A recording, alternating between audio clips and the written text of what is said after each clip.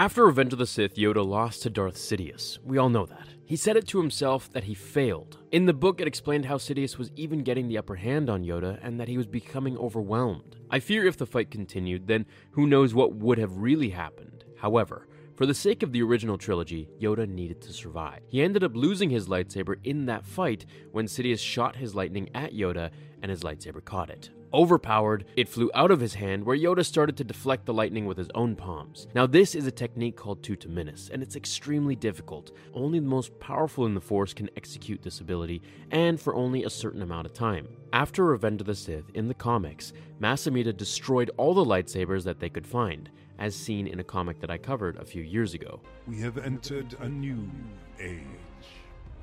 An age of freedom!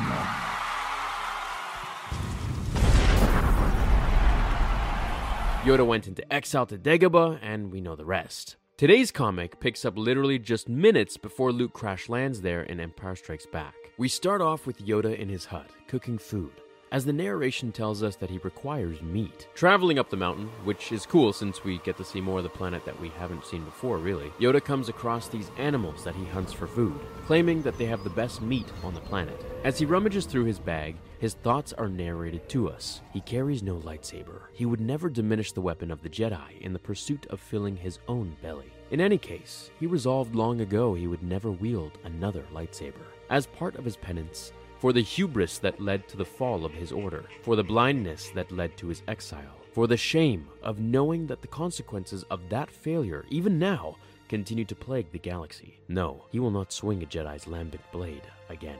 And yet, he is not without resources. Yoda then takes out a bow and arrow to get his dinner for the night. Now, I'm going to sidestep and say that if you guys remember the very old comic a couple years ago that I covered regarding Vader fighting Kirak Infila to get his first lightsaber crystal, the reason we never saw Kirak Infila, which was explained in the comic, was because he took the bearish vow. And so this is kind of like the penance that Yoda is talking about. It's a similar thing. After Order 66, they just kind of disappear, sort of. But, of course, Yoda's is a lot more extreme. Then as Yoda heads back to his hut, he ends up falling into a cave with boulders and rubble crushing him, trapping him unable to move, as he laughs to himself. Oh, Yoda, foolish you are. If had a lightsaber, you did.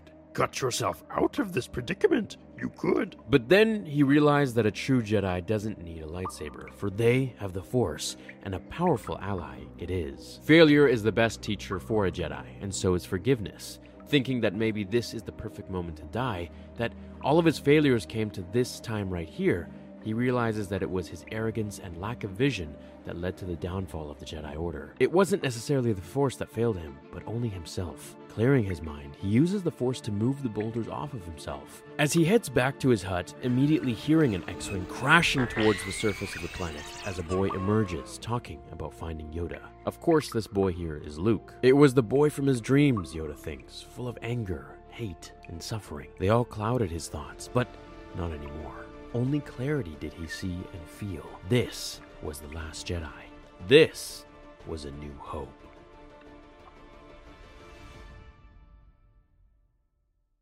And that's the end of this piece from Yoda's story in the comic. It's always been very interesting for me to see how destroyed Yoda had become because of his loss to Sidious and the turn of the whole Jedi Temple at the hands of Anakin, or, rather Vader. I love seeing how the characters develop mentally, kind of like how I would want to see Obi-Wan Kenobi's mind and how he deals with everything, that immense post-traumatic stress that he's probably going through just sitting there on Tatooine with all the nightmares and dreams. Yoda had allowed these negative thoughts to enter his mind, but he didn't even properly confront them until now. I still disagree with him not using a lightsaber ever again. I just feel that doesn't do any good. His life is already at a disadvantage. Why would he punish himself now by making things even more difficult? I guess that's how the Jedi were, like samurai, and he didn't feel worthy to wield the sword of the Jedi Knights. Let me know what you guys think about Yoda's little endeavors here. Thank you so much for watching. Please hit like if you enjoyed it, and I will see you all in the next episode. Until then, remember, the Force will be with you always. Now, fulfill your destiny.